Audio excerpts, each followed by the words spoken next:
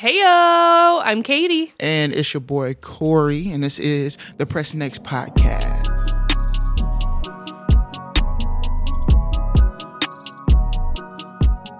Hello, hello, hello. We are back with another episode of the Press Next Podcast. Welcome back, welcome back, welcome back. Okay, so you're probably like, there wasn't an episode on Wednesday. Mm-hmm. So here's the thing. You know, sometimes I have to work late after work, and then we both work in higher ed. Yes. And Monday was a deadline for incoming freshmen, and that's who I work with. So it's just been a really, really hectic week. You know, you can tell people to do stuff every single day, and they're still going to wait till the last minute to do it. Right. So it has been a hectic week. So we took some time, and now we're here recording at 8:06 a.m. We love to see it. Yeah. But yeah, Corey, you can go ahead and tell them. We do plan on switching things up, though. You know, we release on Wednesdays, but we're switching up. So tell them what we're going to do. Yeah, so we are going to release on the weekends, typically on a Friday, every once in a while, maybe a Saturday or Sunday. That way, it gives us just a little bit more time to increase our production value for you all, so we can watch the things we need to watch and do the research we need to do, and set up the conversation that we're going to have. So yes, you should be expecting stuff from us on the weekend. However, you will get this from us today. Super Bowl Sunday, also Little Perry's birthday. Sunday. And then you will get another episode from us on this Friday, this upcoming Friday. So we are just glad that you are back and listening to us and are ready to dive into this episode. And then I think there's probably the most important thing to me for this month is that it's Black History Month. Yes! Happy Black History Month! Yes. One of my favorite months, if not my favorite month. And it's very important to me, obviously being a Black person. And just a small history behind Black history. It started out as a Negro History Week, right? So it just was a week. Now it is a month, even though, and I say this all the time, even though it's the shortest month, with an extra day, okay, even on a leap year, it's still the shortest month, whatever. It is a blessing to have a month that is dedicated to Black history, to all of the people who have contributed to making America such a great place, but not only America, but just the world. Because I do want you to know that Black history is not only celebrated, Black History Month is not only celebrated in America. Really? Yeah, so Canada, the United Kingdom, Ireland, they all have their own Black History Months. Nice. So shout out to know them. that. See, interesting facts you learn every single day. So this is not something that is just celebrated in America. And I think that's amazing. And I know that, the arguments are out there and everything else of why is there a Black History Month and everything else. And I get it because I do Black history is history. Shout out to my mom. Yeah. She always says that Black history is history. Here's the thing. When it started back in 1926, or at least the Negro History Week, and even now, we all went to public school for the most part, and some of you went to private school or were homeschooled. You didn't learn, when we talk about history, do we ever really talk about the Black figures? No. So yes, we need Black History Month because our history that we have in school is whitewashed, and that is not how America was built. And not only just for Black people, but for other people as well, the indigenous people of this country, the Asian people who came over here, the Mexican people. We all play a major role in the precipice of what America is. So I'm very happy for this month. We will be focusing our material around things that affect the Black community, and talking about our struggles and our experiences within the Black community and with the Black community. And today we decided to watch one of my favorite documentaries. It's also one of my most hated documentaries, meaning it just stirs up so many feelings for me. The documentary 13th, which is about the 13th Amendment. It was directed by Ava DuVernay. Did I say her name right? Ava DuVernay, not Ava DuVernay. And so if you have not watched this documentary, please watch it. Yeah, and let's just talk about Ava DuVernay for a little bit. Like, she has created this, I don't even know how you explain it, but like, she is obviously the director Yes. of 13th, of the Central Park 5. Yeah, When They See Us. When They See Us, yes. They now exonerated 5. Exonerated 5. Yeah. And just a lot of different historical things and putting them on the screen. That way we can watch them. Mm-hmm. And I follow her on Twitter, and she is definitely a activist and a martyr. And I just love to hear from her. She has vision. Yes. Like not a lot of people have. So shout out to you, Ava, for being such a voice for the Black community and the Black people. Being a strong Black woman, we appreciate you. We love your work. 13th, and I can't even watch When They See Us again. I can't. Yeah, I don't know if I could ever watch it again. That last episode of When They See Us with the guy Corey, and his name is Corey. I feel like I'm tearing up right now. I cried 5 times in that episode. That one was way too tough. I can't do that. I feel like there's a couple of things that I can never watch again. Yes. Fruitvale Station. I have it on DVD too. I can't watch it. I can never watch that I again. will keep it. I mean, I might watch it again, but like, I have to be, and that's another thing that took so long for us to record this episode is because this is heavy. You know, like this was my 3rd time, I think, watching this, and it just makes me so angry every time. And I get so emotional watching it because it just kills me that all the facts are laid out, and we'll get into this later, but like all the facts are laid out on the table. You can put it in the simplest terms possible, in the most receptive way possible, and people will still deny its truth. Yeah, people do that will all the time. Still choose to look the other way, to ignore it because it makes them uncomfortable. Right. And that's with any subject. And so, like I said, it's been a hard week at work. I did not want to come home and watch this 1:40 long documentary that was going to make me feel some type of way. Yes. You know? So, but it is important. And I definitely think everybody should watch it. Get your kids to watch it. Yes. Like it is a great picture version and visual of what happens every single day. Every day. Today. And specifically, I'm talking to our white listeners or our non-Black listeners, because if you're Black, you already know this, right? Like, Facts. You already know that this is what Nothing it new. is. Nothing new. It's nothing new. And so, I really think that everybody should watch it. Definitely. And it's a documentary, so you can put it on and do something else. You don't have to watch it. You know, like it's interviews. Yeah, if the images are too are a little bit too much for you, it's something that you can definitely listen to as if you were listening to an audiobook. But I do recommend it, this especially during Black History Month. Here's the thing, these are facts and this is history. So if you are watching it with a child and they have questions and you don't know, please look it up, do your research with them, and it's okay to tell them the truth, okay? It is okay.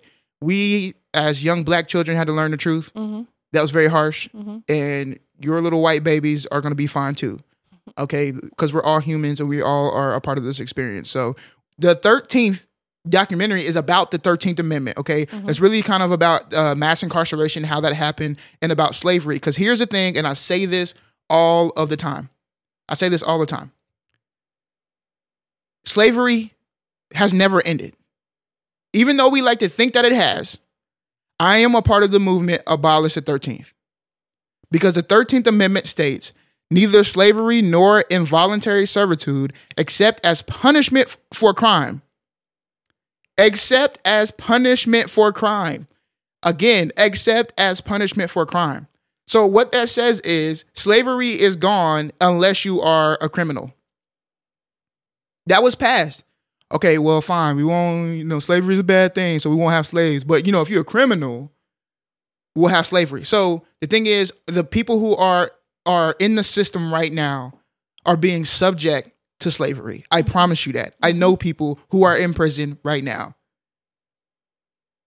So this documentary is about that and how it very disproportionately affects Black men in America. And the reason why I say America is that one of the interesting facts that pops off of the screen as soon as you start the documentary, so just to go into an overview, is that one in 4 people in the world is in prison in the United States.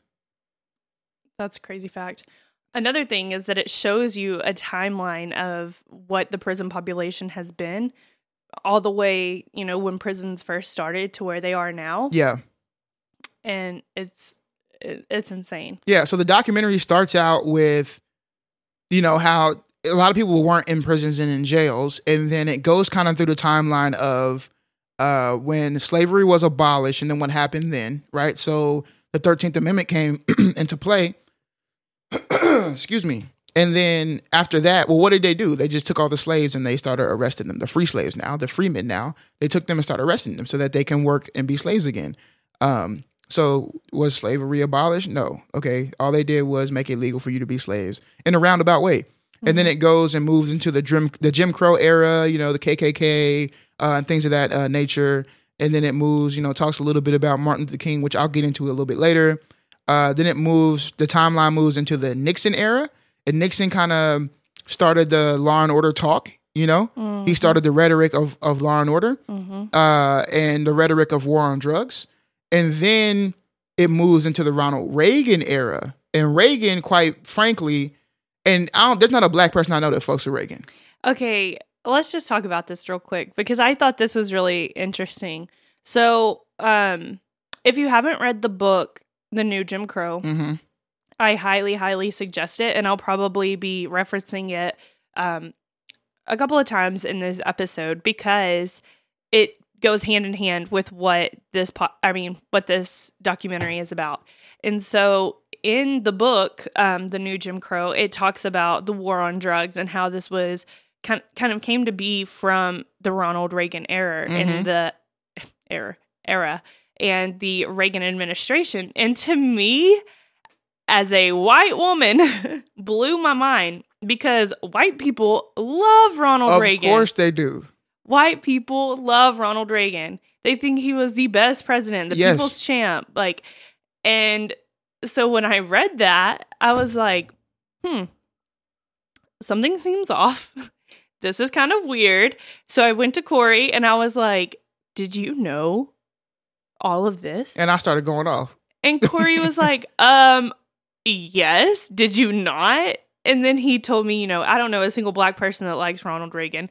And to me, I was like, wow.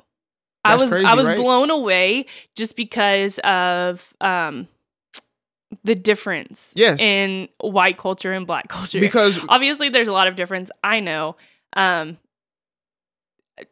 It was all new to me. There's so much that played a role in that. It was from crack versus powdered cocaine, mm-hmm. from the rhetoric and the actual war on drugs. Like I don't know if you know or saw the images and stuff. This is stuff I saw growing up. Shout out to my parents for subjecting me to this trauma, but at the same time, like I needed to see this, right, mm-hmm. to understand what my place was in society. And when I say place, meaning not that like I have a cap, meaning I know how people are going to envision me as a black man. Mm-hmm. And so seeing these images and the media played such a huge role. They had tanks busting into people's houses, not mm-hmm. just people, full ass tanks, roaming the streets of regular ass neighborhoods and taking the pole and busting in people's houses. Mm-hmm. This is war on American citizens. And not just American citizens, American black citizens, mm-hmm. inner city citizens. Mm-hmm. Because what you would get for an ounce of crack cocaine is what people would get for 100 ounces of powder cocaine. And we know that the black people and the Mexicans and the people of color were smoking crack because it's cheaper. Mm-hmm. And the white people were doing cocaine. It was more refined. Mm-hmm. So, of course, white people love Ronald Reagan. Still the rich people's drug. Right, right. But if you look at even crack cocaine itself is a white person's drug. Mm-hmm. But white people are not getting punished for it. Right.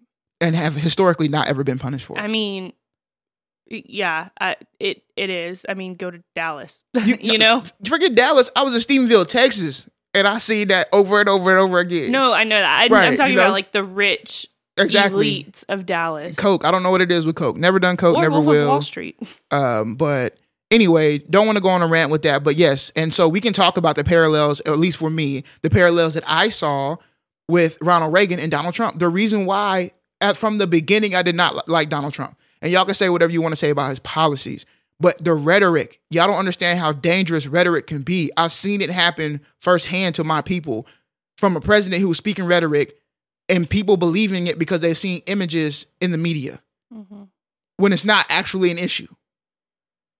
But anyway, so it goes from the Ronald Reagan era, talks about the war on drugs and everything else, talks about crack cocaine, and then it kind of moves into that early 90s era, talking about Bill Clinton punk ass, and the 94 crime bill, which was not only a doing of Bill Clinton. People attached Joe Biden to that because he was a part of that. And there was a lot of people who were a part of that, including black people. There's a lot of black senators and governors and everything else who were a part of that crime bill as well.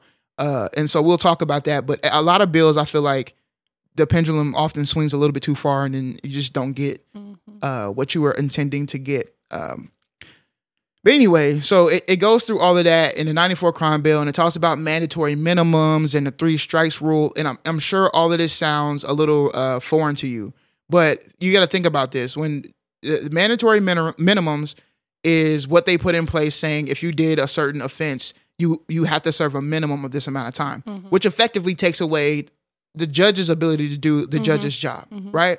Because the judge should be able to be partial and say, based on the context of what you did, this is the sentence that you deserve. And based on your history, if you've never had anything on your record, right, and you get pulled over for distributing cocaine, right, or whatever, or framed, because that shit happens. Yes, yeah.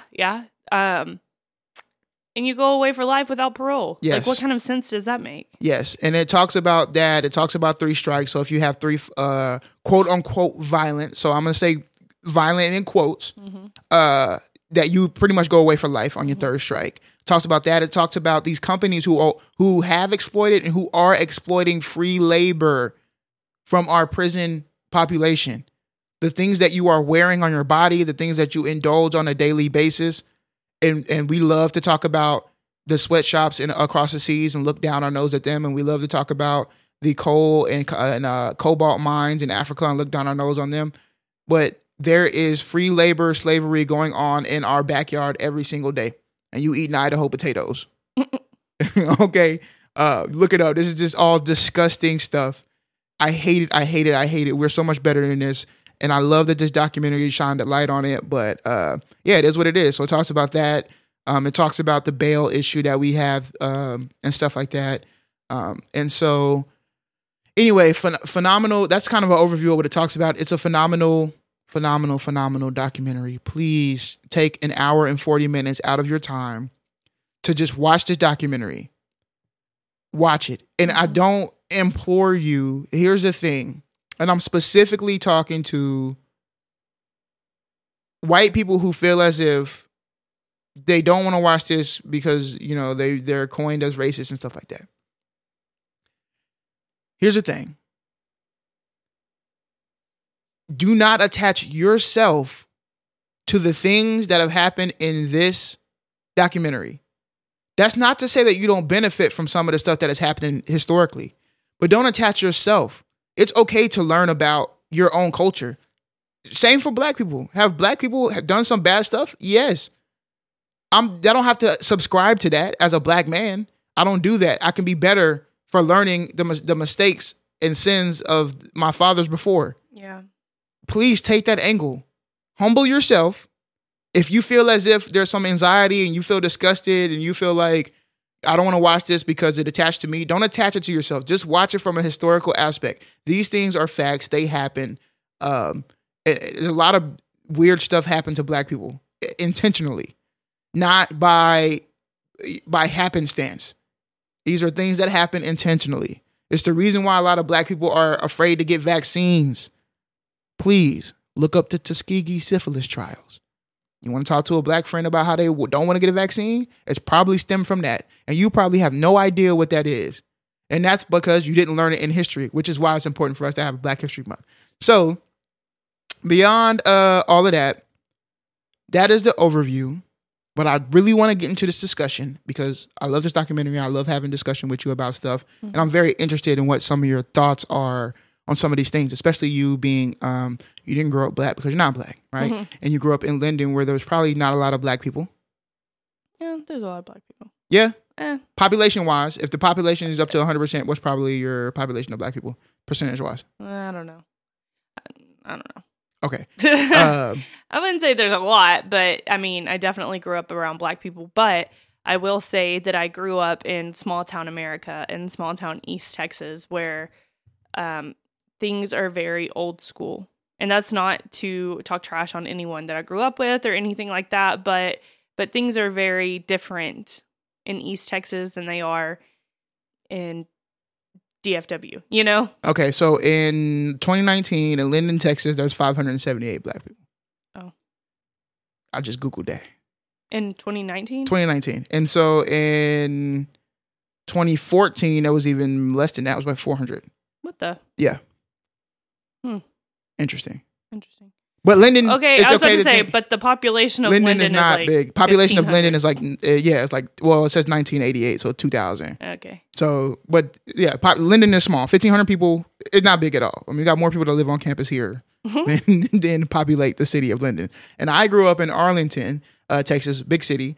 And so we're still a minority there. But fortunately for me, and I say this sounds so terrible, Hurricane Katrina happened when I was in high school, and we had a lot of black people from New Orleans come through to DFW.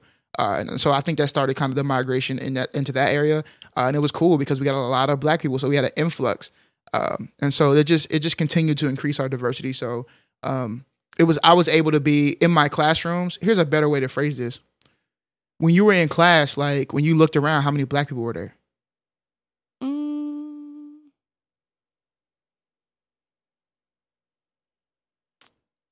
I don't know. That's a good question. Out of my class of 62 people, I graduated with 62 people.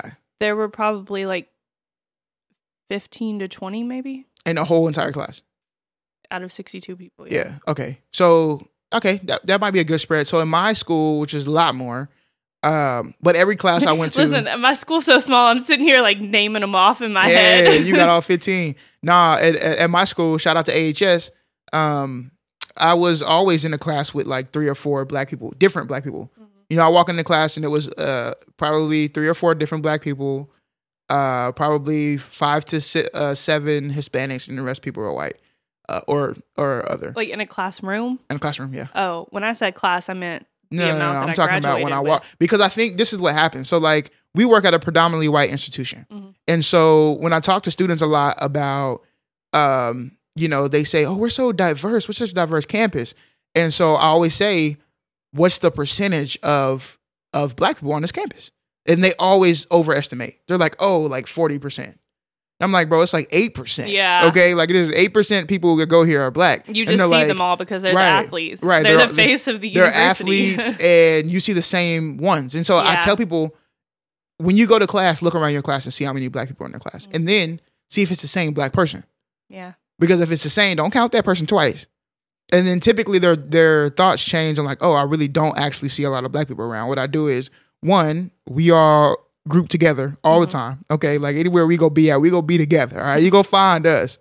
And there's a reason for that too. Exactly. And there's a book for that. There's a book for that. You're going to find there's a reason for that. We don't have spaces for ourselves, so we create them for ourselves. But anyway, so you see the group and you think that that's a lot, and it's really not. That's it. That's all of us.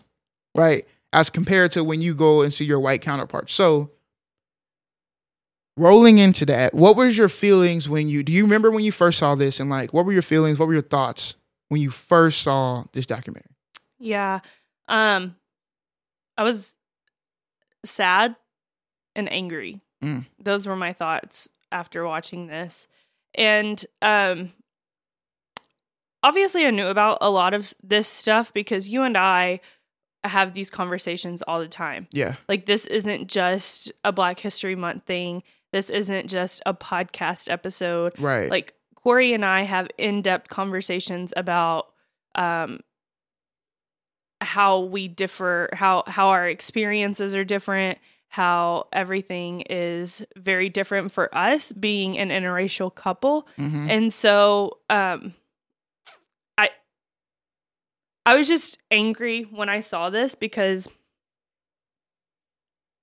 I think the feelings for me, and like I expressed in the beginning, is that people can have all of the facts right in front of them and they still choose to deny the way that Black people are treated in America. Right. And I think that the biggest argument that just really sets me off is that we all have the same opportunities. And watching this documentary and also reading the new Jim Crow, you will see that we do not have, we may be equal, but we are not equitable. Right. There is no, like, we may all have the same opportunities, but when somebody is starting at 0 and somebody else is starting at 100, where do you think that that's going to go? And how do you think that that's going to progress? So Black people started behind and have always been behind. Indeed. And now we're talking specifically about America, okay? Not in any other places. One of my favorite quotes ever is that, and I see this in schools, like in elementary schools, and it'll say something like, they didn't steal slaves. They stole doctors. They stole kings and queens and functional people in their society from the shores of Africa. And so I feel you, like, sad. In no way do I want y'all to think that I live like this depressing life because I'm Black.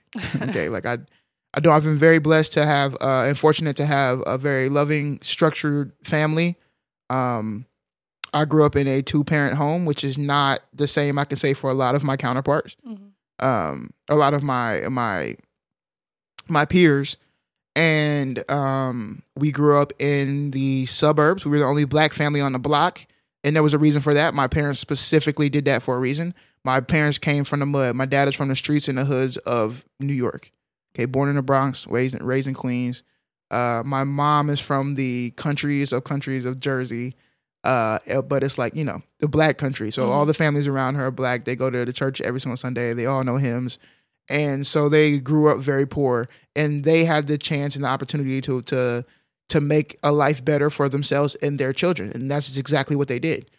They said they don't want us to live how they had to live. So they created that opportunity for us. And sometimes, so often, we think that is moving to the suburbs where all the white folks are at. But really, the thing about it is, the second you stepped into our house, it was Black. And you've seen this. You've been in my house. Everything in our house is Black. We were never allowed to ever forget where we came from and who we are. Everything's Black in our house. You are not able to step in the house and not understand that this is a Black household, even though it looks nice and it might be in a white neighborhood. And this is growing up. Now my neighborhood is very diverse. But growing up, we were the only Black family on the block. And so it was and we lived in Dow Worthington Gardens. That was, the bougie area, one of the bougie areas. DWG, everybody hates our police because if you go half a tick over the speed limit, you get pulled over, getting a ticket, unless you live in DWG. So, so my feelings is like, I didn't live like a depressing life, but my parents made it a point to always let me know who I was, how I would be treated simply based on the fact that I'm a Black man. On top of that, they would let me know that because I'm bigger, it would be slightly worse. I'm a larger Black male. I'm tall and I'm big. I got broad shoulders. I'm a little bit intimidating.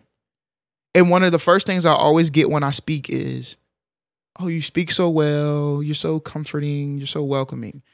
And I typically take that as a bias for them, right? They had a bias that I was like going to be this deep voice, hooded, My parents wouldn't let me wear hoodies into like public places. If I had a hoodie, I couldn't wear it into a bank or into a store. I couldn't wear do-rags out in public, all of that stuff because of, and unfortunately, because of what Trayvon Martin stands for now, right? Which his birthday just passed. Rest in peace, Trayvon Martin.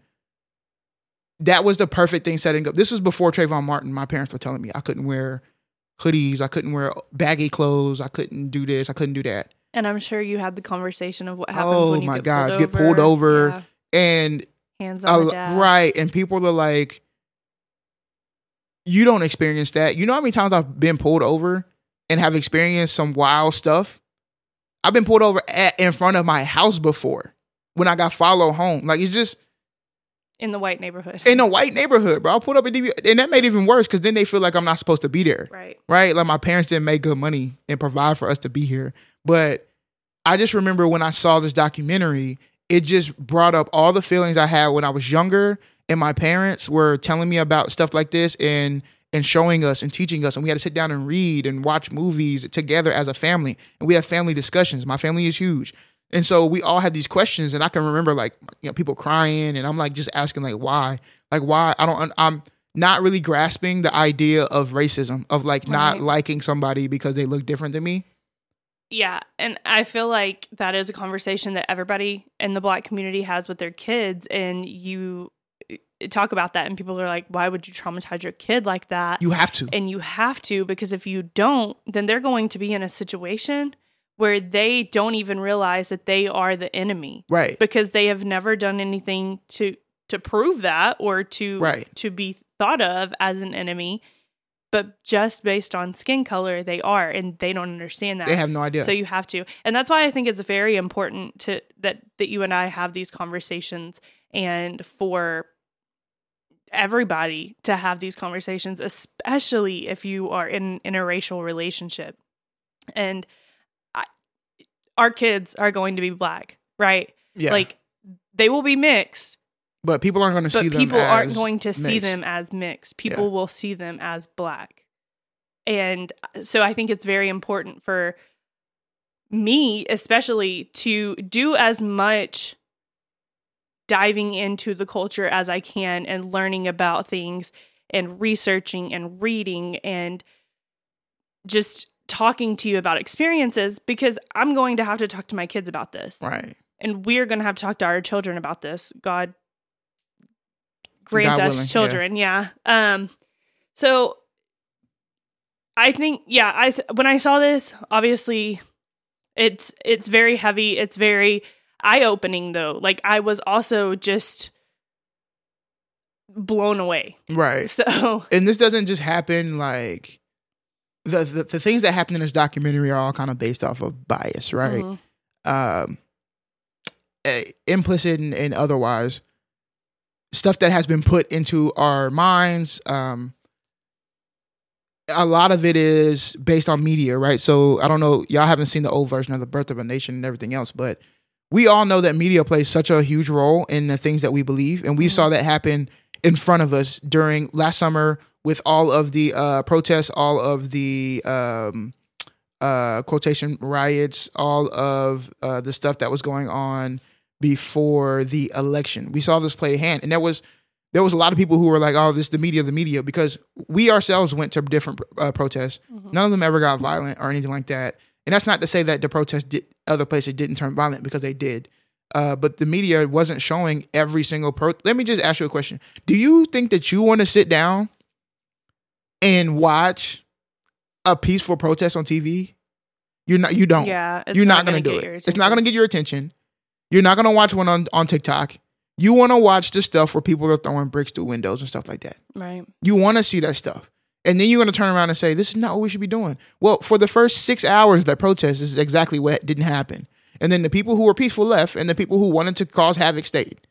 And this happens with every single protest. Whatever it is. When somebody wins a championship. When it was happening this summer with the Black Lives Matter protest, people were saying, these people that are setting the buildings on fire and rioting and looting, because that was the big thing, right? Like, oh, I'm down for protest, but once you start looting and rioting and setting buildings on fire in your own neighborhood, this is it. We should never do this. Completely, unacceptable. Well, then you have people who are actually out there for a cause and saying, this is not what it looked like. It was peaceful. Right. This happens because protesters are going to protest. It's our and right. Looters are going to loot. Exactly. People come just for that, and they know that they're in a big group and they can blend in and not be singled out, right? Mm-hmm. So they took that as an opportunity to create this havoc that wasn't even the purpose of it. And you could see plenty of people that were the creators of these protests, or the organizers. Yes, thank you. That were saying, this is not what we stand for. And they're the ones calling the people out saying, stop doing that. Right. And nobody wanted to hear that. Of course. Right. But when the Capitol, they were quiet. Happened, when people were storming the Capitol, people were like, this isn't what people were doing. It was peaceful. These people. Right. We saw that. This was Antifa. Right. Right. So it happens with everyone, and it happens at every protest. And people that want to cause havoc are going to wreak havoc, and people that are out there to peacefully protest are going to peacefully protest. Yeah, all based and rooted in bias. So my question to you is, we are all subject to it, and if you honestly, if you're being honest with yourself, then you say that you don't have any biases. You are not being honest with yourself. So vulnerable and honest moment. Do you remember a time where you ever bought into bias?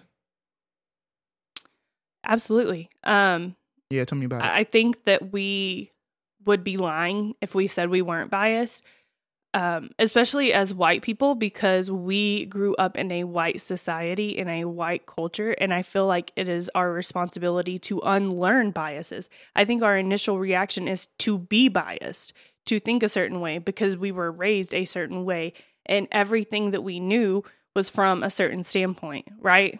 Mm-hmm. Like if you are raised in a white culture surrounded by white people, learning white history and being told certain things, you have to unlearn that. And I think that I have biases that I have to check every single day. And I've gotten better at it, obviously. Right. But whereas it used to be large things, now it's smaller things. Like what? So for example, and I'll use this as an example. So I am one of the creators or one of the brains behind a diversity and inclusion team at my job in our department. And I think something that's really stuck out to me working in higher ed is that we tend to go after the people who can afford it. Right. We tend to go after the people who have high grades. And you mean, when you say go after, you mean like recruiting? Recruiting, yes. Right. Seek those people. And to me, being a first generation college student, growing up in a podunk town where people do trades more than they go to college. Right. And if they go to college, they usually stick around and do something that they're familiar with. And so for me, it was important to, when I see people that maybe haven't finished everything that we have set before them, mm-hmm. like they haven't done this, and this. It's important for me when I do that outreach to those students to really focus on, okay, maybe they're new to this. Maybe they don't know what to do. Maybe they don't understand that there's steps beyond just submitting your application. Right. Maybe they can't afford the application fee. And so I always tell students, we need this, and this from you. Mm-hmm. Here's what you can do. If you qualify for this, you can get that fee waived. Great, I do qualify for that. Cool. Have your counselor send us this. Whatever. I think that I brought this to our committee and just basically explained that in higher ed, we tend to go after those who can afford it, those who have high test scores, those that have good grades. But we don't realize that those people typically are the people that are in schools that have more resources. Yeah. They're in the schools that offer ACT, SAT prep. So they're getting additional resources right. to be able to go on to college. Whereas we kind of judge those inner city schools mm-hmm. by they're probably not going to come anyways. Right. So when you say you mean us as humans or higher ed? Higher ed. Right, okay. Let's not focus on that population because they're probably not going to come anyways. Right. Or they have low GPAs, low test scores, so they're probably going to mess up our retention numbers anyways. Mm. And this isn't just my department. This is like my whole thought on higher ed as a whole, right? Mhm. I work in higher ed. I love it. But I also think that there needs to be changes.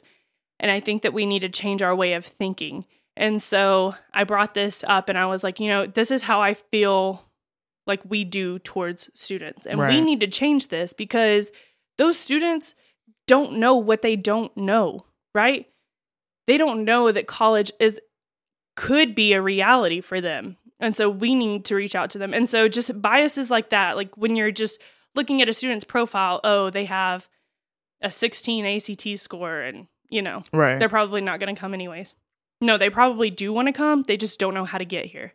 And it's our jobs to help them get here. And so just those kind of biases or just assuming what somebody does based on what they look like, right? So we were in a training one time and someone from the Multicultural Affairs office, she's the director, and so she was talking, she's very vibrant, she's a Black lady. She was great. She speaks very intellectually and is also like a people person. You could tell that she's interacting with people. And so she's like, what do you think my major was? And we're all like, probably marketing or, management or some soft skills major, right? And she was like, cool. I majored in engineering. Right. And none of you guessed that because of how I look and how I act. And so that was your bias, that you just assumed that I was some soft skills major because of my personality. So I think that it's important for us to check our biases because we all have biases and it's our initial reaction. And so I think that it's important for us to retrain ourselves. That way it's not our initial reaction. And if it is, we can correct ourselves and move past that. No, I definitely feel that bias is something that we all struggle with. But if you don't know that you have them, you're going to struggle with it even more because you'll defend that, right? You'll defend I'm not biased or this wasn't an issue. And why are you always playing the race card? That is a telltale sign to me that you have not checked your biases and you're not understanding because I'm not just playing the race card for the most part. If I'm saying it, some people have a bias in a way where they always play a race card. So I'll kind of talk about that. Sometimes I always see stuff in race, right? Perfect example, and this is like a handicap for me, and I'm sure it is for a lot of Black people. Remember when we were walking out of our apartment? So we live on campus. We're walking out of our apartment, and there was a fire alarm going off. And so the police officers came and go check the fire alarm out. It was up the stairs from our apartment, so it was right next to our apartment. And as we're walking out, the police officer came down and said, "Oh, hey, y'all weren't smoking weed, were you?" He was just joking. My immediate reaction was, why did you say that to me? If I were not Black, would you have said that to me? Right? That was my immediate response in my mind. Now that's like somewhat of a bias that I have because honestly, he could have just been joking, right? But that probably wasn't even a thought on his mind. Right. Which I think he was joking. Right. He was joking. And so my point is that biases go in a different lot of ways, right? And so we have to check those. In that moment, I didn't say nothing. I just laughed and kept going because I have no idea what his intentions were. And they didn't necessarily feel as if they were racial, but that was my first bias, was that like this white man asking me about if I'm smoking weed when didn't even happen is exactly why I don't fuck with police, right? Like that was like the thing. And I said that in a jestful way. I do fuck with the police. I don't fuck with the institution. Anyway, speaking of the institution, let's talk about prison and jail. Okay. Do you have any experience with prison and jail or? Not really. I mean, I know people who have gone to prison, but it was because of something that they did. Right. Like they straight up did, like stealing or fraud, things like that. But no, I really don't have a lot of experience with the jail system. Well, given the information that you have, right? Like my thoughts in general with prison and jails, I think that we watched 60 Days In. We love that show. At least the first 2 seasons, because after that it was like, this is going to be an experiment that is ran over and over. So we'll probably see some very similar things. Mind you, I think that sometimes it's a little risky to like watch a show and make your mind up about how you feel about an environment that people are living in. But I think we get to see it. The conditions that people are staying in is deplorable. It is ridiculous. And it feeds into our bias of like out of sight, out of mind. They're at a place, you know, like there's this one girl who went in and was like, they get 3 square meals a day and they do this, and like prison should be and jail should be a cakewalk, and it's unfair that my husband has to work and we have to pay for our meals and they get theirs. And she quickly changed her tune. Yeah. She quickly changed her tune when she was inside. If you haven't watched 60 Days In, I think you probably should. It's a good one. It's a good show because it's a show where they send regular people in who have not experienced or know anything about prison or jails, and they get to experience firsthand undercover. So they're in jail for 60 days. And it is wild because people don't understand that you become a part of your environment. When I was going to school in Louisiana, I started to talk like the people in Louisiana. So much so that when I came home, my mom would always remind me, you're not in Louisiana anymore. You start to become your environment. And so as humans, we were not born to be in these little itty bitty cages and cells, right? So I've always had the idea that like there's a couple of prisons around the world that do this already. But my grand idea, and I did a lot of master's work on this, is that I wanted to like I still kind of want to do this if I had enough land to create like a utopian prison. Explain. Okay. So we're in a remote location, asked to somewhat deter people from escaping or trying to run away. Somewhat like how Alcatraz was, right? I was about to say, like Alcatraz. Yes, because if you leave, you know, the dangers of leaving are far greater than you staying. Because this is a social experiment. So imagine you're in a large area, but it's kind of like a military base. So where you come in, you're probably not going to get out. But the thing is, it's a functioning town. The prisoners who come have been psychologically evaluated and have other evaluations that allow them to actually be rehabilitated.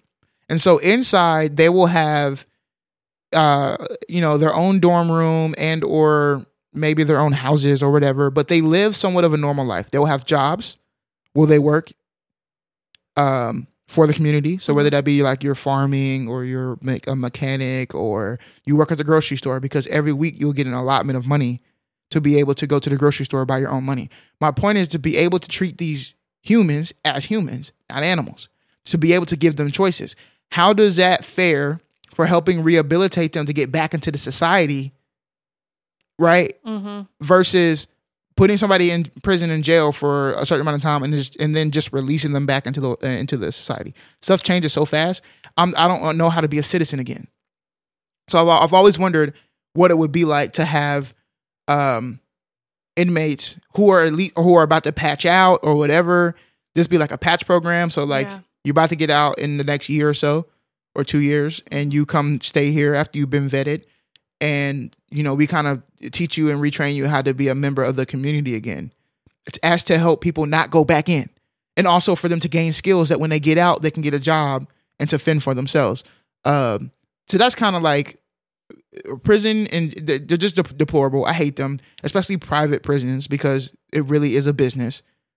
And if you own a prison, you're trying to put heads in beds, right? Much like any other housing apparatus, so that you can get money, because you don't make money with a private prison if people aren't in your prison, right? I think private prisons should be done away with. Right. I agree. But that's just me.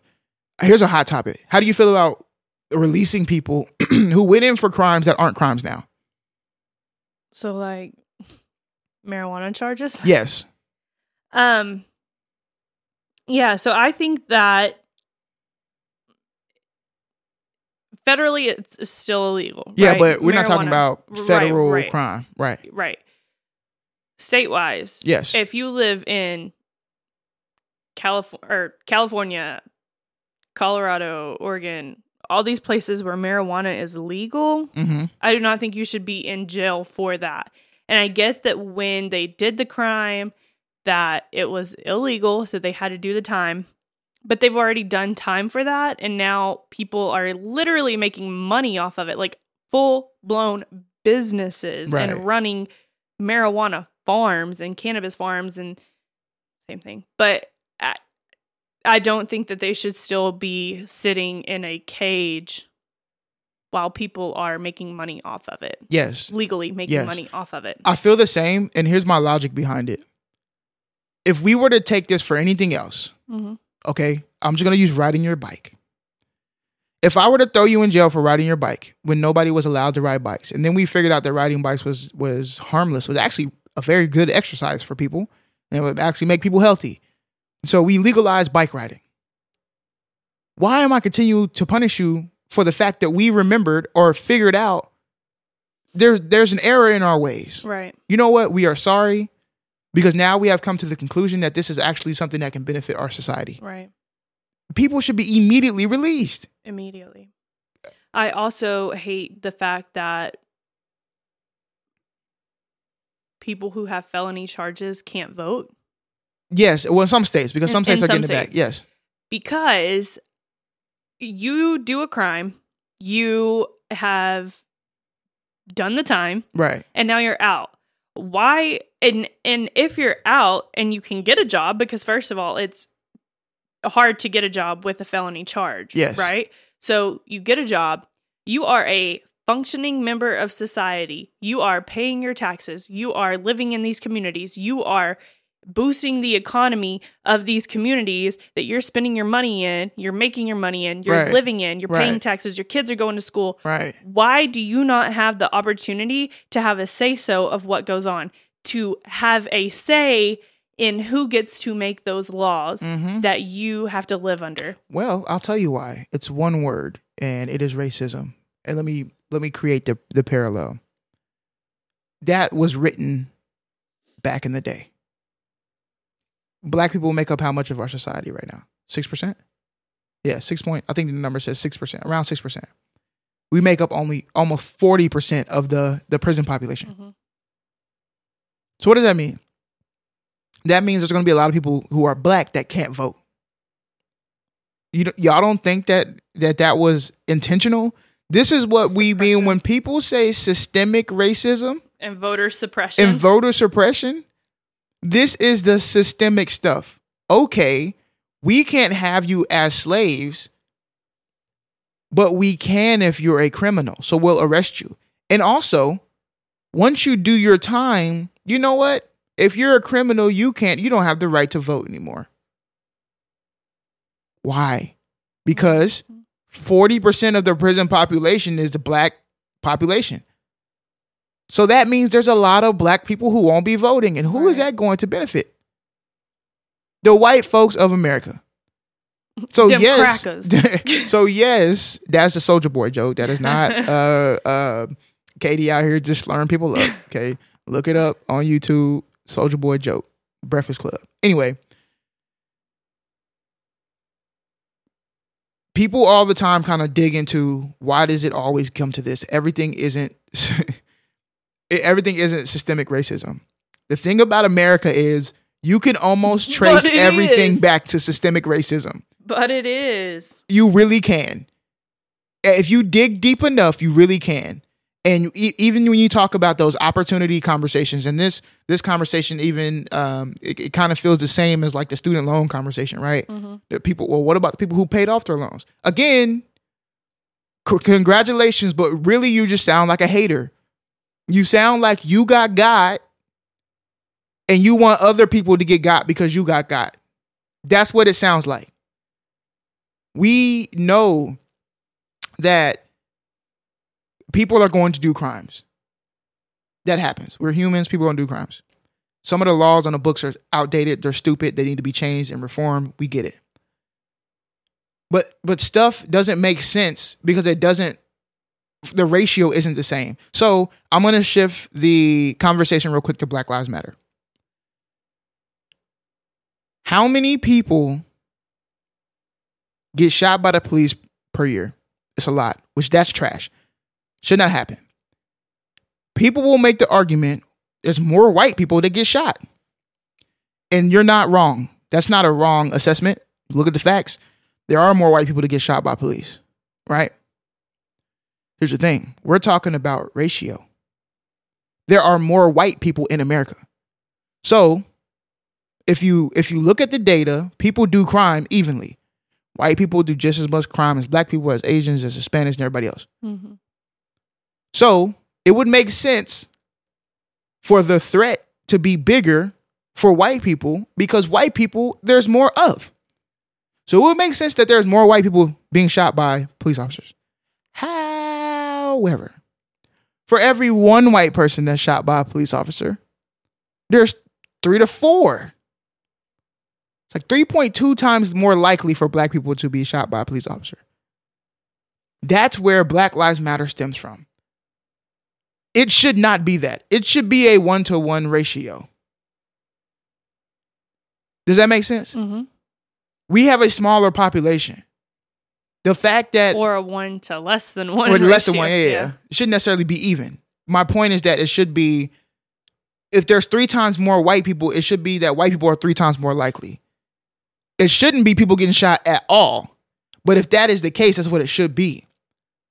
So when you talk about the history of America, and we talk about Jim Crow, and we talk about all of that stuff, my parents grew... My dad was born in 54. In 54, segregation was still a thing. Mm-hmm. So this isn't... We're not talking about, oh, your grandparents weren't slaves, your parents weren't slaves. Bro, what? What was happening in 54? People were still retreating to get to better places so that they didn't have to deal with the KKK and the Jim Crow of the South and trying to go to schools that weren't segregated, that had better opportunities for people. So it's wild. So for the longest time, it has felt like, and it has been, that Black lives have not mattered to the American culture and the American fabric from the second we was brought from the shores of Africa. We just workers. Mm-hmm. It's fine for us to build America. It's not fine for us to be a part of it. So that's it. That's just the rhetoric.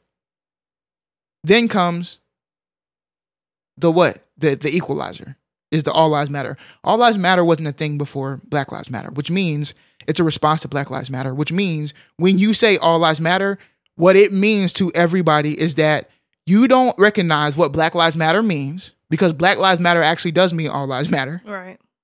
And you're saying it in response to Black Lives Matter, which then makes you to negate the fact, right? Which to us makes you racist. You can't support a cause that what we're actually saying is All Lives Matter. You can't even say that. You can't say Black Lives Matter. Because if you knew what it meant, you would know that it means All Lives Matter. Exactly. They are synonymous. Because we know that white lives matter. We see that every day. We know that everybody's life matters. What we're trying to say is that stop acting like everybody's life doesn't.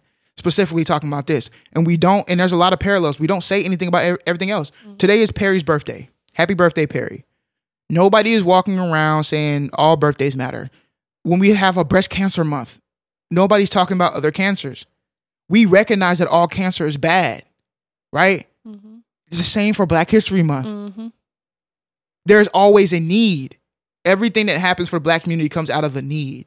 So I implore you, I really do, if you are a subscriber of All Lives Matter, to really just to really dive into how Black Lives Matter started. Not what you think about Black Lives Matter.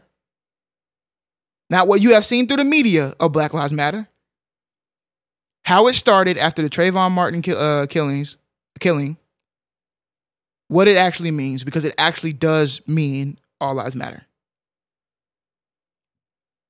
Speaking of BLM, is there one police incident that really sticks with you? Because I got one. Yeah, mine's Trayvon Martin.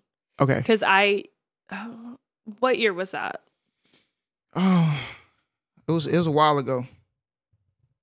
Anyways, so I am 2012. Okay, so I am about the same age as Trayvon Martin.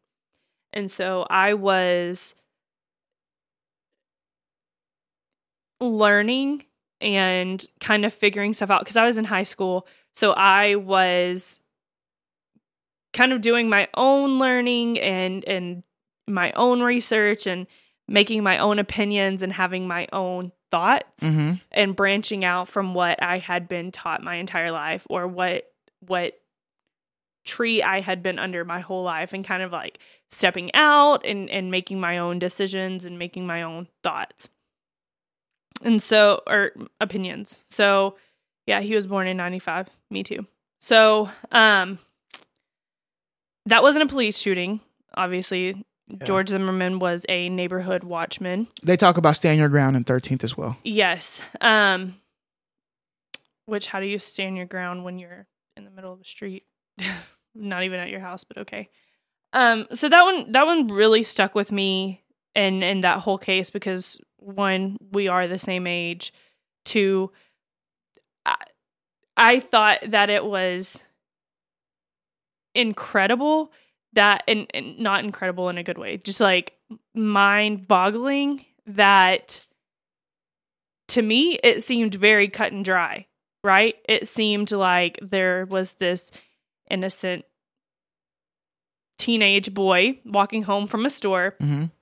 and someone saw him as a threat, and so took it upon themselves to end his life. Right. Took it upon themselves to be judge, jury, and executor. After the after people told the him, dispatcher told him stop to following him. Leave him alone. Yes. So that is what really kind of sparked my interest in, I guess, police brutality history, mm-hmm. and things that had gone on before and things that have gone on since.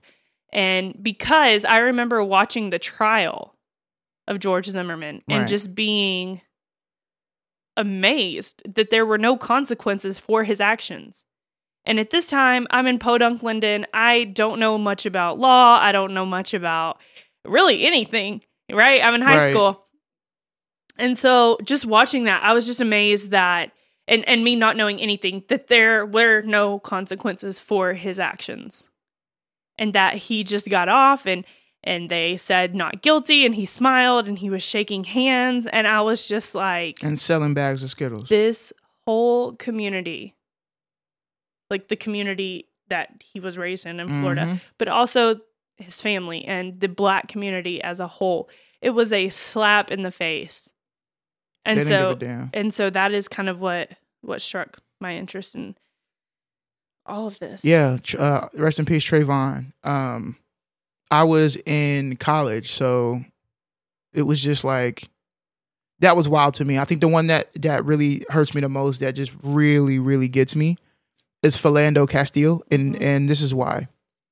When I have debates with people, which I've somewhat stopped doing online, here's what I'll do. If we want to talk about something, I'll talk with you. Let's jump on IG Live or call me on the phone or whatever.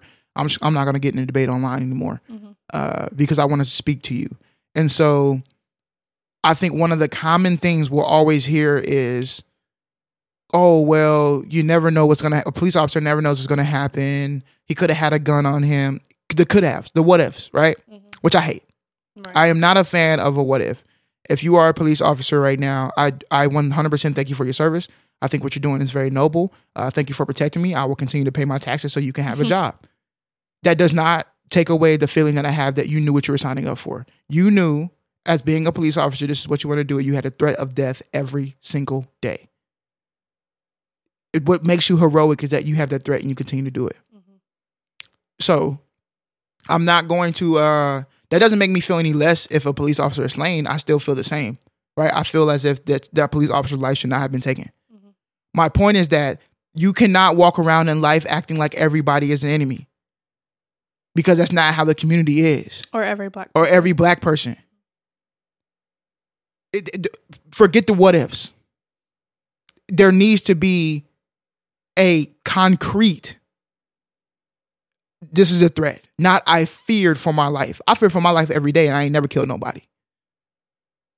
It needs to be concrete. So for Philando Castile, he is in his car with his wife and his child in the back. Yeah, that one messed me up too. A legal gun owner, who also has his concealed carry, which is why his gun was concealed in his car. And do you know what he told the police officer? I have a weapon. Here's where the weapon is. I am a legal gun owner. It is in the car. Here's where it is. Because you don't shoot me. Because the argument I get with people is that if you would have just followed orders, this would not have happened. Mm-hmm. Me being a black person and have experienced some shit with the police officer where that didn't happen, I know that that's not true. You just follow orders and you good. Yeah, well, you told me to get on the ground. I got on the ground, I was following orders, and you put your knee in my neck and I died.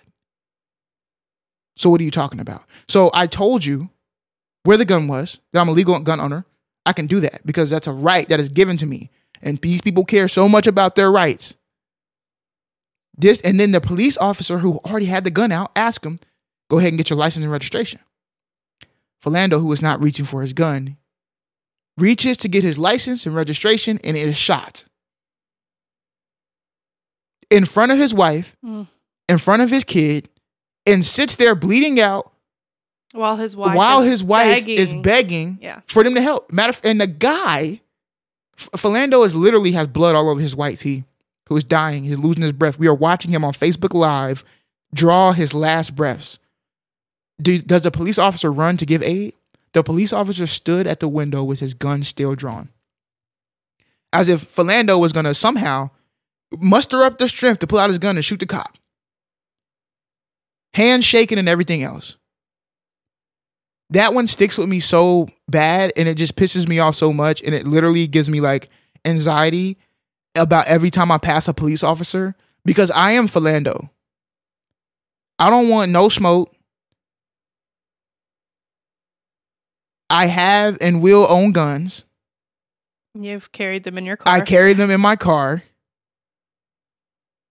I don't ever want to be in a moment or a situation to where I'm doing exactly what everybody is telling me I'm supposed to be doing. Right. That if I just follow orders on this day when I want to go pick up lunch or from Chick-fil-A and McAllister's, that I die because some imbecile who I literally warned for his safety and mine decided that it was fearful enough for him to shoot me. Like, part of me, every time I get stopped, just wants to get out the car and just, like, go to the front of the car and, like, sit on the ground. Like, strip butt naked. Would that make you feel... I know I'm, like, joking here, but what makes you feel the safest? And the thing is, you're supposed to be working for me. I should feel safe that you showed up. Right. And Philando just sticks with me so hard. I hate watching that video, but, like, I literally will watch it about once a year just to remind myself that this shit doesn't matter. And that we need some serious police reform because this man this is the perfect example. So if you are ever in this debate and you are talking to somebody, please bring up Philando because Philando, much like everybody else, but they don't want to hear this, did exactly what they were supposed to do, exactly what they can do. Mm-hmm. I have the right to be upset. The police officer is going to tell me to shut my fucking mouth. I was about to say. I can tell him to shut the fuck up. I am within my rights to talk to him as disrespectful as I want to. I can be upset. We're humans. I just got pulled over for what seemingly to me means no reason. You're trying to tell me that I have to be calm and collected? No. The person who is a trained officer should be calm and collected. Right. And that goes back to the whole police reform and Sandra Bland when everybody was like, she had an attitude. She had an attitude. So the fuck what? She can have an attitude. Her mouth isn't a weapon. She's not going to like kill you by talking. If I wanted to sit on the thing and cuss out the police officer all day, I'm fully within my rights to do so. You can't arrest me on my fucking attitude. Right. I can be upset. People are upset all the time. And I feel like something that happens is that obviously nobody is happy when they get pulled over. Nobody. People be crying and shit. And so guilty.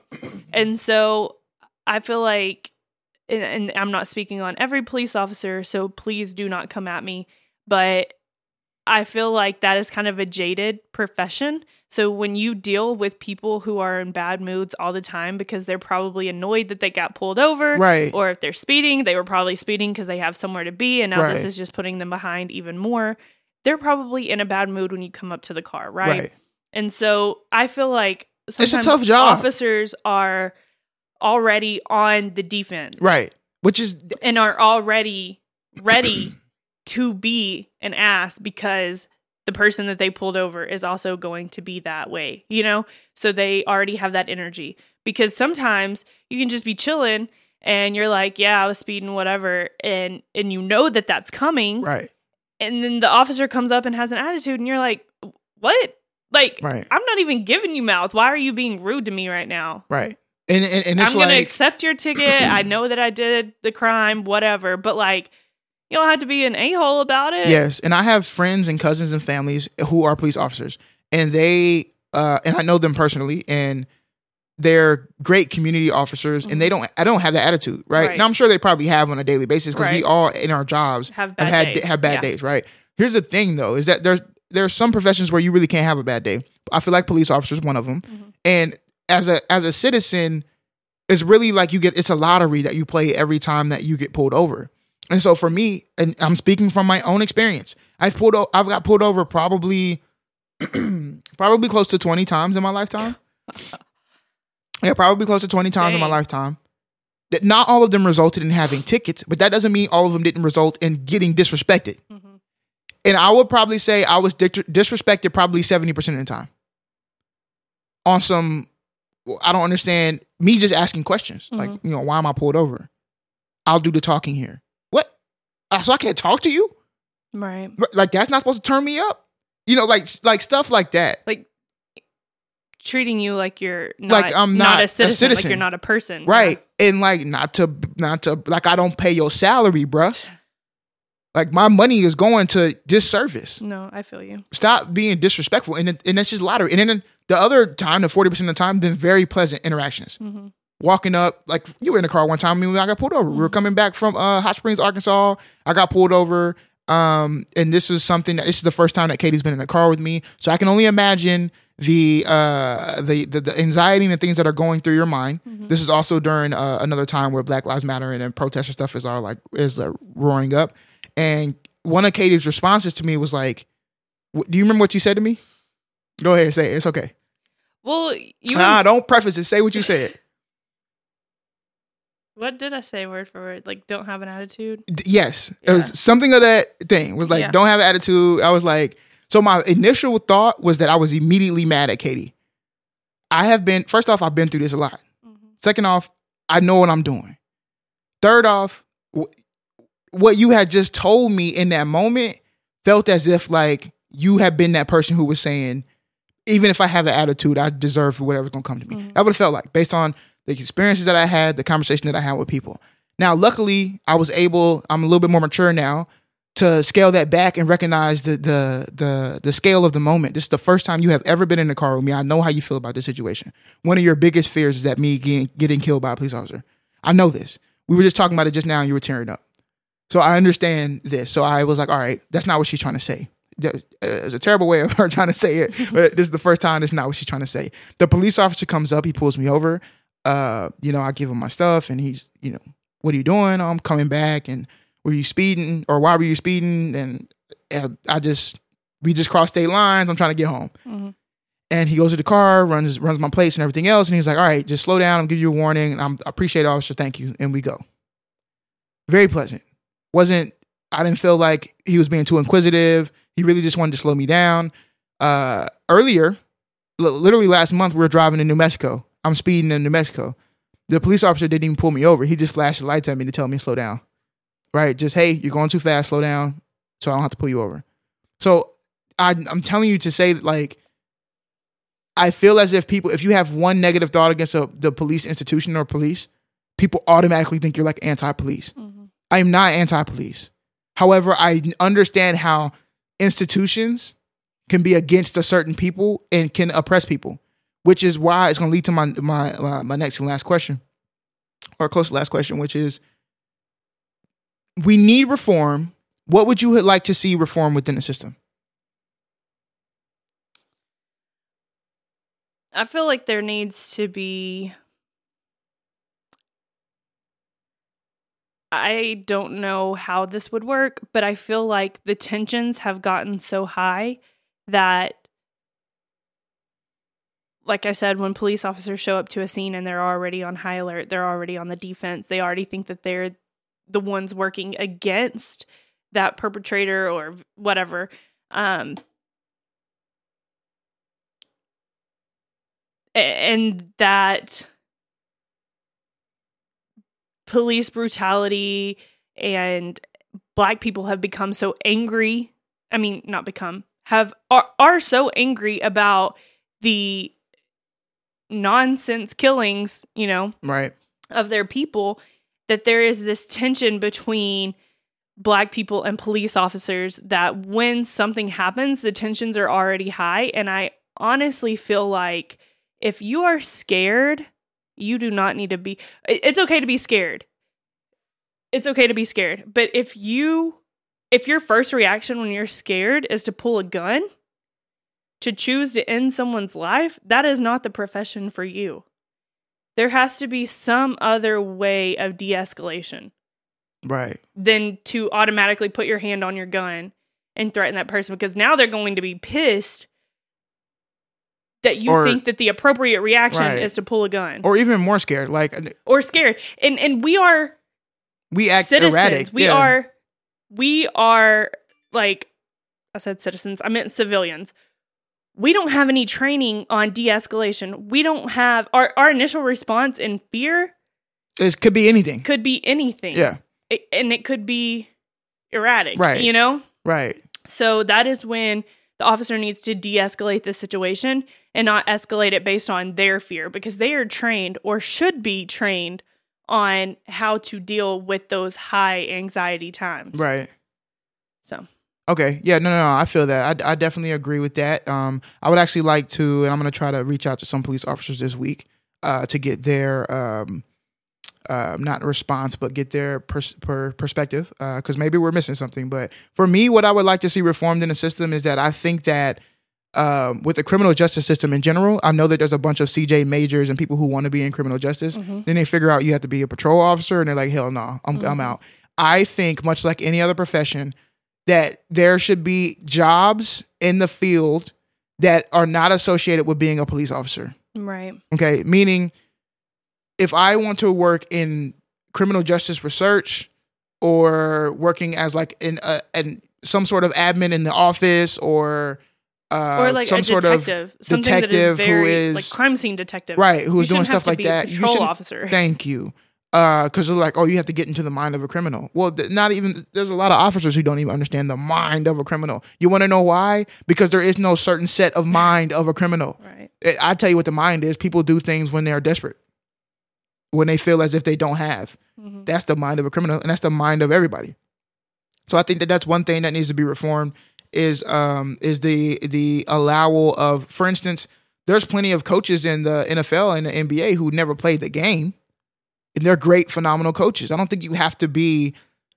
We need to get out of the notion in all of these careers, really, but specifically in criminal justice, of you have to start at the rugged bottom to understand how to get to the top. Mm-hmm. I think that there's very much levels for you to be inserted. What's the point of even getting a criminal justice degree if I can't understand criminal justice without having to be a part of the lower rung? Right. And I've already gone through the academy too. So I have a degree, and you've taught me exactly what I need to know. Right. So why do I need that? And I think that would be great for people who want to be in criminal justice, but maybe are a little bit too antsy that they actually pose a threat to the society when they're out there patrolling the streets, who are not really great at de-escalating, who can't really keep their cool in situations and stuff like that. Yeah. Right.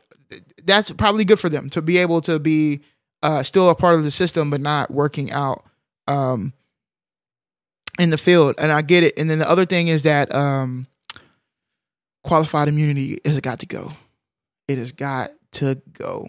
And I understand why there's a protection for it. I get it. If I was a police officer, I would want it, but it's got to go. I think that police officers need to be held accountable. And I also think that people's tax dollars should not be paying for police officers' mess ups. Yeah. When a police officer messes up and is found guilty or whatever else, or they settle out in court for $77 million because they use unlawful force on somebody, we are paying for that, not the police officer. Right. The police officer needs to have a pension, or something else needs to pay for that, so that they understand what the consequences are. It can't just be, I was afraid for my life, or this, that, and the third, and the taxpayers will pay for it if there's an incident.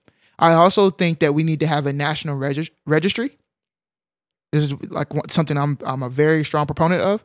Of when people get complaints or they have been terminated from their job and stuff like that, they can't just go. And they get can't just hired get in another job. Department. Yeah. I can look up. Matter of fact, it's a public job. I can look up your badge number or whatever number associated with you in this registry to see what your record is. Everybody, a regular civilian should be able to look up a person and see everything about that person.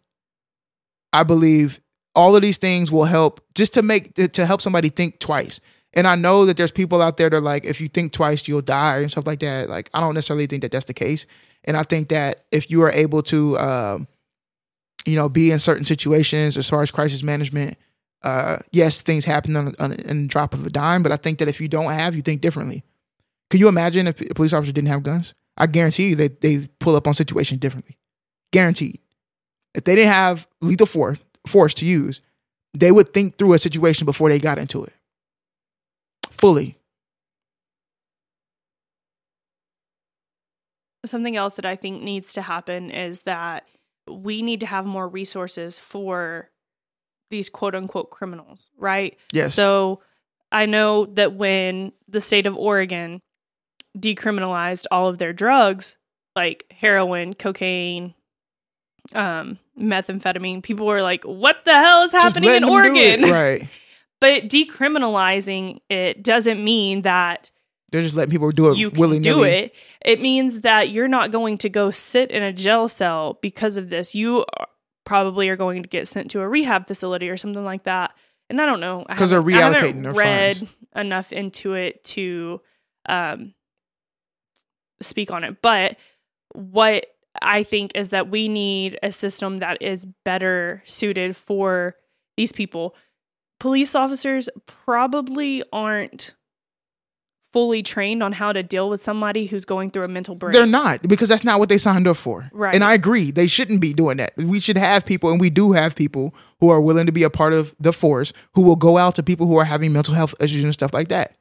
Or addicts. Like, addiction is not as simple as saying, stop doing that. Yeah. Or put them in a jail cell because then they can't have it, so then they won't do it. 1, drugs are getting into your jails. 2, being without doesn't mean they're not going to go back on the street and do the exact same thing, because an addict is an addict.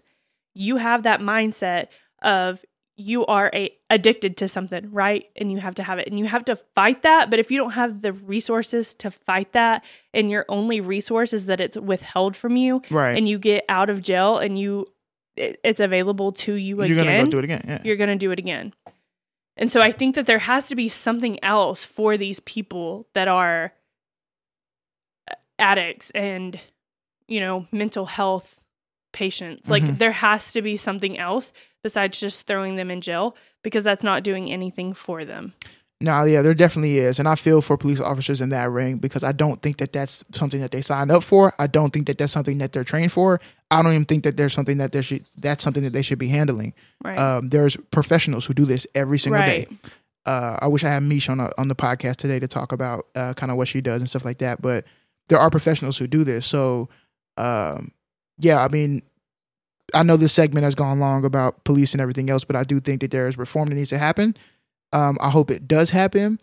And I really think just wrapping it up, please take the time to sit down and watch this documentary. It's called 13th. It is about the 13th Amendment, how it disproportionately affects the specifically Black males, but the Black community. Mm-hmm. And there's a lot of conversation that can come out of it. And I think you could spend time to educate yourself about the Black communities and the struggles that they face, specifically talking about the struggle of the the systemic oppression from the federal and local police force and things of that nature.